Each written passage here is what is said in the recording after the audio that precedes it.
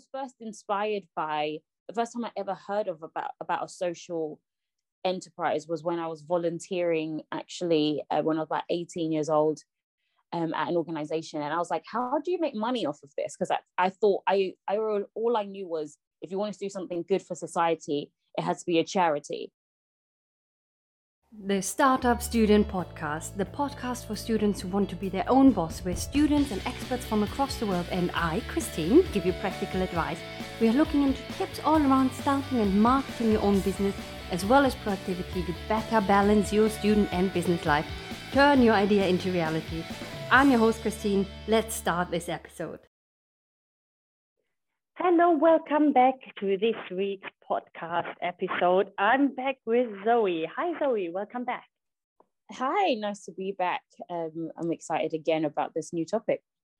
Yes, and everyone, if you haven't listened to the first episode, I know I say this every episode, but you should do so to get introduced to the topic of women in a social enterprise, which is specifically what we're talking about today. The series is about running a successful social enterprise, and I have Zoe here with me, who is doing exactly that. So again, listen to the first episodes to understand a bit more about it. And today we're talking about what it's like to be a woman in social enterprise, and if it's maybe a thing to have a woman leading social enterprises. But I'm going to hand over to Zoe. If you could share a bit more about your story, your social enterprise experience as a woman. No, like I said, because I work with women, I'm always a massive advocate for women in business, women in social enterprise in general. And my experience, I think I've had a good mixed experience personally with women in working with other women in social enterprise.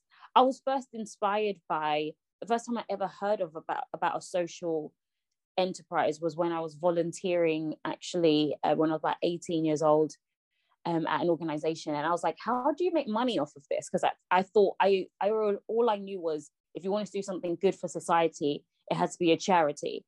And she was like, I'm not, the lady that was running the organization, she was like, no, we're not a charity, we are a social enterprise. And I was like, oh, explain this to me, explain this concept to me. So she did explain and break down like how the social enterprise sector both benefit from they can be a profitable organization to an extent, and they can also benefit from grants and access to certain things that charities have access to, because they are focused on a cause. So I was like, this is a very interesting concept. So yeah, I was first introduced to social enterprise with a woman. Later on though, especially when I met you, Christine, and I started getting involved in Enactus and seeing other people, it felt very male dominated. I actually would assume that it was going to be more female dominated, because it's enterprise seems a bit nurturing, social enterprise seems a bit nurturing. That was just a stereotype that I had in my head, but it wasn't the case when I was exposed to more social enterprise ventures when I was at university. Lots and lots of there was a lot more men involved than I thought there would be. It was still a good mix, but it was still quite male dominated. Now, fast forward now to starting my own social enterprise, I do feel like, in terms of business, so I see more women in social enterprise now that I'm running. Like I can find more female-led or co-owned social enterprises. However, just in the sphere of business, when I do meet people now, I feel like the louder voices, and I know people might have things to say about this, but I feel louder organizations, should I say, the ones that are more dominant, are the ones that are male-led. That's what I've just, in my experience so far, those type of businesses, those type of social enterprises are male-led. So that's what I've seen so far in terms of just my own observations. I don't know if you want me to go into talking about like just being a woman in enterprise and how I've been feeling. Yes, in yeah, the that last would 4 or be 5 lovely. years. Yeah. Yeah, I know. Also, I like that you mentioned again that a social enterprise can make money, but also can make use of certain grants and certain financial support, let's say, that is also available for charities, because you do have that social cause behind it. So yeah, that would be lovely if you talk a bit more about your personal experience. Yeah. So yeah, my personal experience, I will say at first, when I started my social enterprise, I remember going on, what is great about, I think, social entrepreneurship is there's been this massive wave of different like support networks that you can join. So that's the thing that I started to do, is try and find and join these support networks. And again, like I said, they were quite mixed. They were good. They were quite mixed. A good mix of male and female, people that identify as male and female leads. I feel like in the beginning, I was of running my organization, I was very naive and just trusting of a lot of people. I thought that because social enterprise, like I said, it's all about helping people. I didn't think it would be as competitive as just running an enterprise or just running a business. When I've been in business areas, or just been in working in normal companies, and just the field that I'm in. So I studied economics, as people may have heard in the previous podcast. So a lot of that stuff I'm used to being in rooms where it's very male dominated, right? I was used to it. But with social enterprise, because I started to see that people care about a cause, there was a lot of other women that I would look up to. I kind of felt like, this is comfortable. This is going to be great. This is amazing. But then, so I started to join all these different networks and just be like, I gravitated to the women because, again, my cause is focused on women, and I love seeing women win. But I will say I've had very mixed responses. So I have had, so in my what I'm trying to get at in my early career, at first I would, let's say I'm asking for help. I would ask for help from all types of people.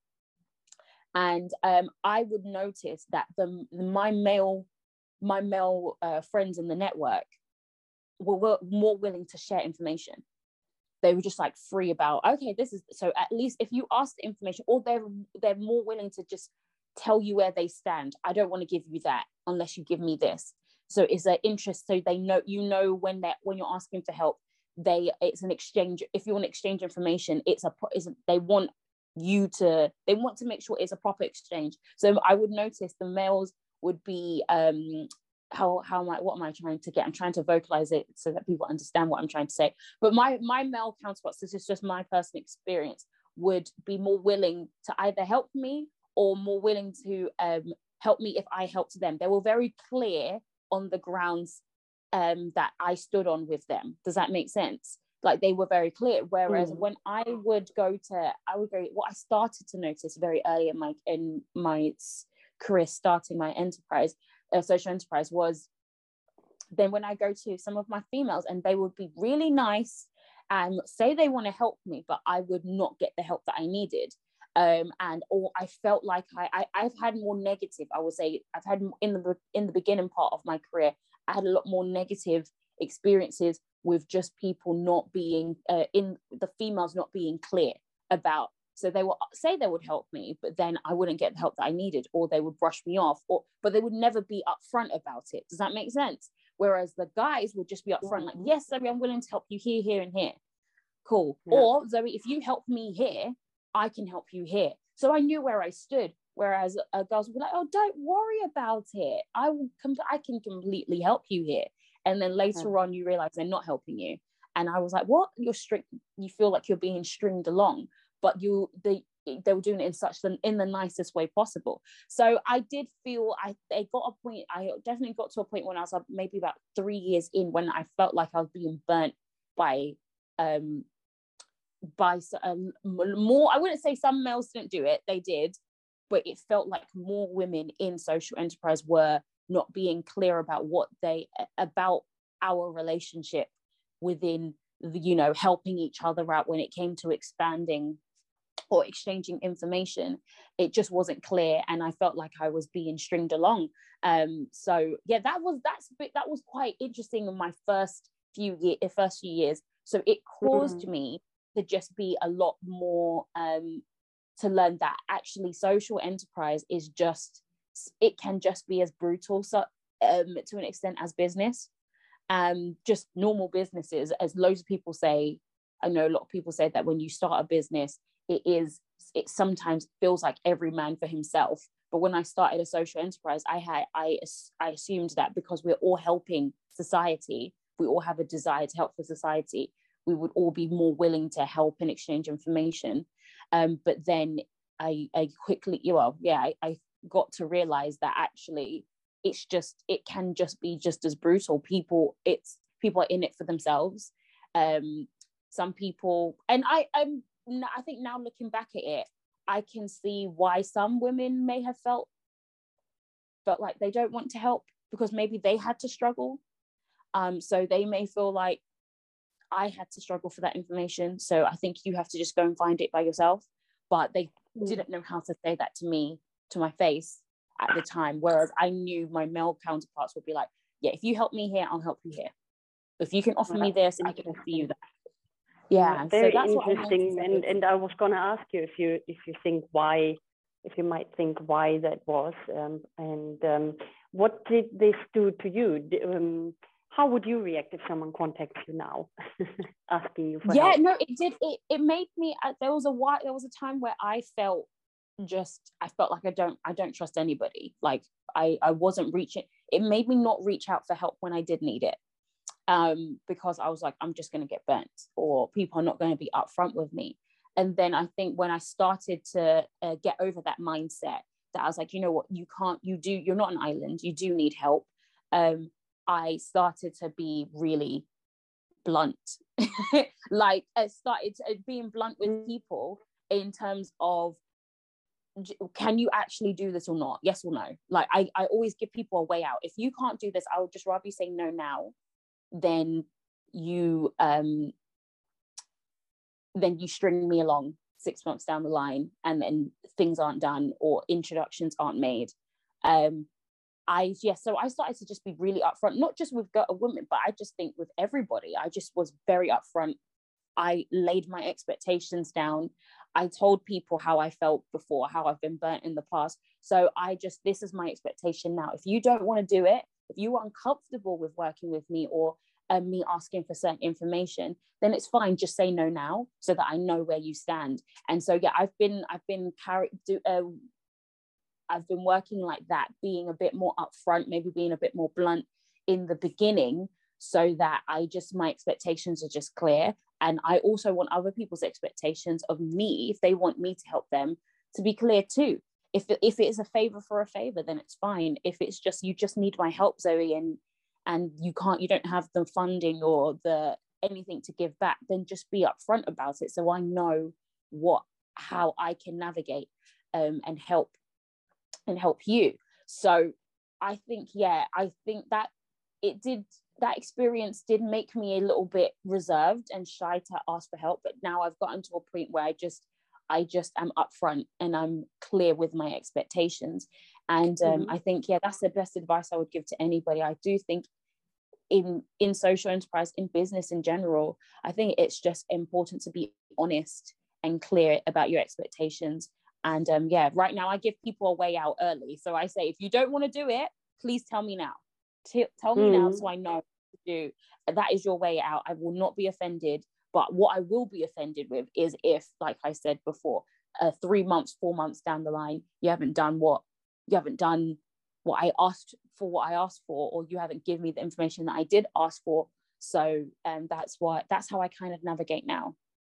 And I think, it's always good in life in general, not just in social enterprises, to give and to be helpful and everything, but there's a limit to everything that you can do. We mentioned it before with women that you're working with and girls that have expected you to be there, that one person that they can rely on all the time after the program and ask questions and get mentoring and stuff. And it's just physically not possible. And if you're running a business, you have also other tasks to do, like we talked about last week, Yeah. actually, about the different hats. So as much as probably someone would like to, they can't. But then exactly like you say, just say it. I think everyone understands, and it's okay. And like you say, Exactly. I'm not going to be offended if you say, no, sorry, I can't, I really don't have the time.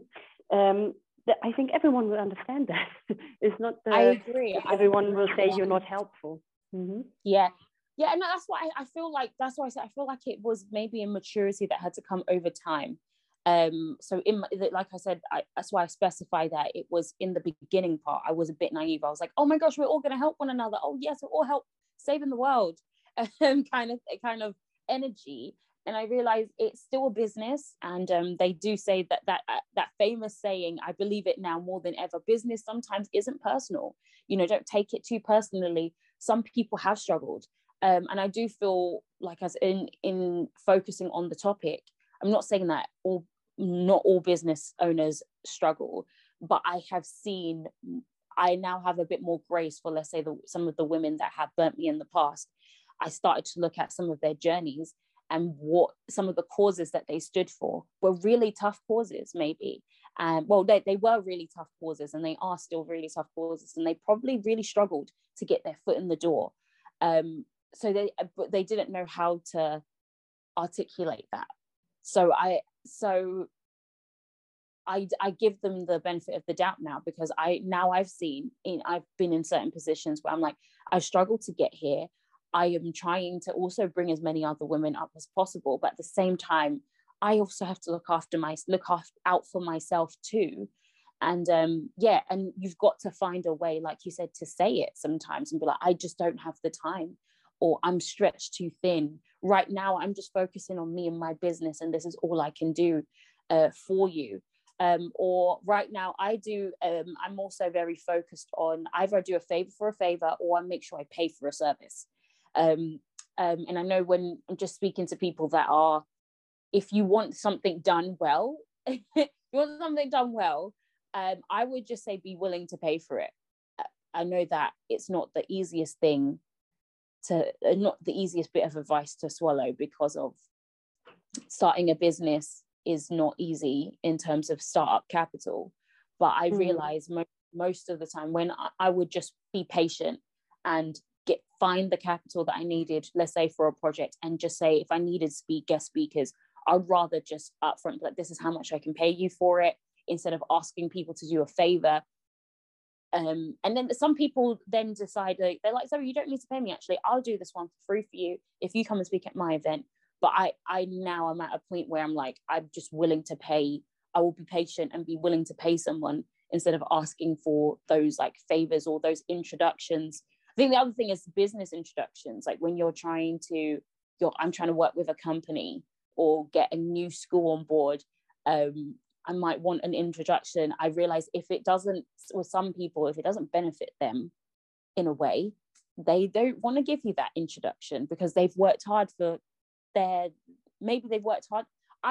Maybe some people are jealous. They just don't want to give you that introduction. They won't really tell you. But I think in anything with business, you've got to make it worth the other person's while. But you will meet, and I'm not saying it's all negative. I've met some wonderful people and wonderful women that have worked really well with me, because I started off being really honest with them, and then they were honest back. So that's how I've been navigating it so far. And I have an incredible network of women that are very supportive right now. But I think it's because the foundation is based on honesty and not naivety, like it was before. Mm-hmm. I thank you for mentioning also that, okay, if you want to have specific things done in a specific professional way, it's often better to pay for it, because a lot of people think, okay, I don't have any money and I can't outsource something, and I know someone who might be able to help. But my personal experience, and every single person I talked to who was asking for a favor by someone to save some other money, it's either done not well, or you really wait too long. Because for that person, if that person does this also in a professional matter, if someone does it as a hobby and does in the evening, it might be a bit different. Then the question is how good is that result? However, if someone is doing you a favor for a service that they usually charge for, they will always prioritize the charged work over your work, and always say, yeah, I didn't have the time it. And you can't really push and say, no, but I need it tomorrow, because of course they also have to survive and get paid. So I completely agree. What else would you like to say about women in social enterprises in general? I will say that there are, in terms of what I've noticed, is there are a lot more, you will find a lot more women in terms of, in the business sphere, you tend to find a lot more women in like running social enterprises. So there are quite a few of them there. But I still think it is very saturated, like still male dominated. Like I still have more male social entrepreneurial friends than I do females.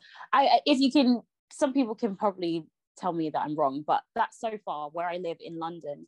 I tend to, when it comes to the, like I said, more dominant names, more dominant people that are getting the funding and have an incredible presence, I find that it is male.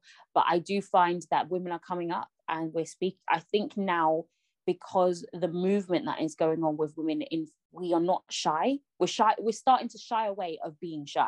So we're starting to blow, to our own horn. Where I think a lot, what I noticed before when I first started 5 years ago, was that it was really tough to talk about yourself as a woman and not be seen as cocky. And I think now that stereotype of talking about yourself and like, oh, she's too confident, oh, she's too cocky, now it's being really encouraged to talk about yourself more. So I'm seeing a massive rise of women just being really confident talking about their business and starting to fill those spaces. But I do think we need more. I keep saying it, and I'll always say this because I'm a massive advocate for women, but we do need more. I didn't find any statistics today because I didn't bring all of my statistics in general specifically about social enterprise, but they're saying now women and still outweigh women in terms of the business sphere in general. I don't know the exact statistic for social enterprise, but in terms of business, men are twice as likely to start businesses in comparison to females. And I, like I say to everybody that has come to a talk or come to any of my sessions, women, I always say that women outnumber men in the world. We do. So it would be nice to see that statistic of women starting businesses at the same rate as men. And it would be nice to see more women starting businesses at the same rate as men. It's good for the economy. It's good for the world economy.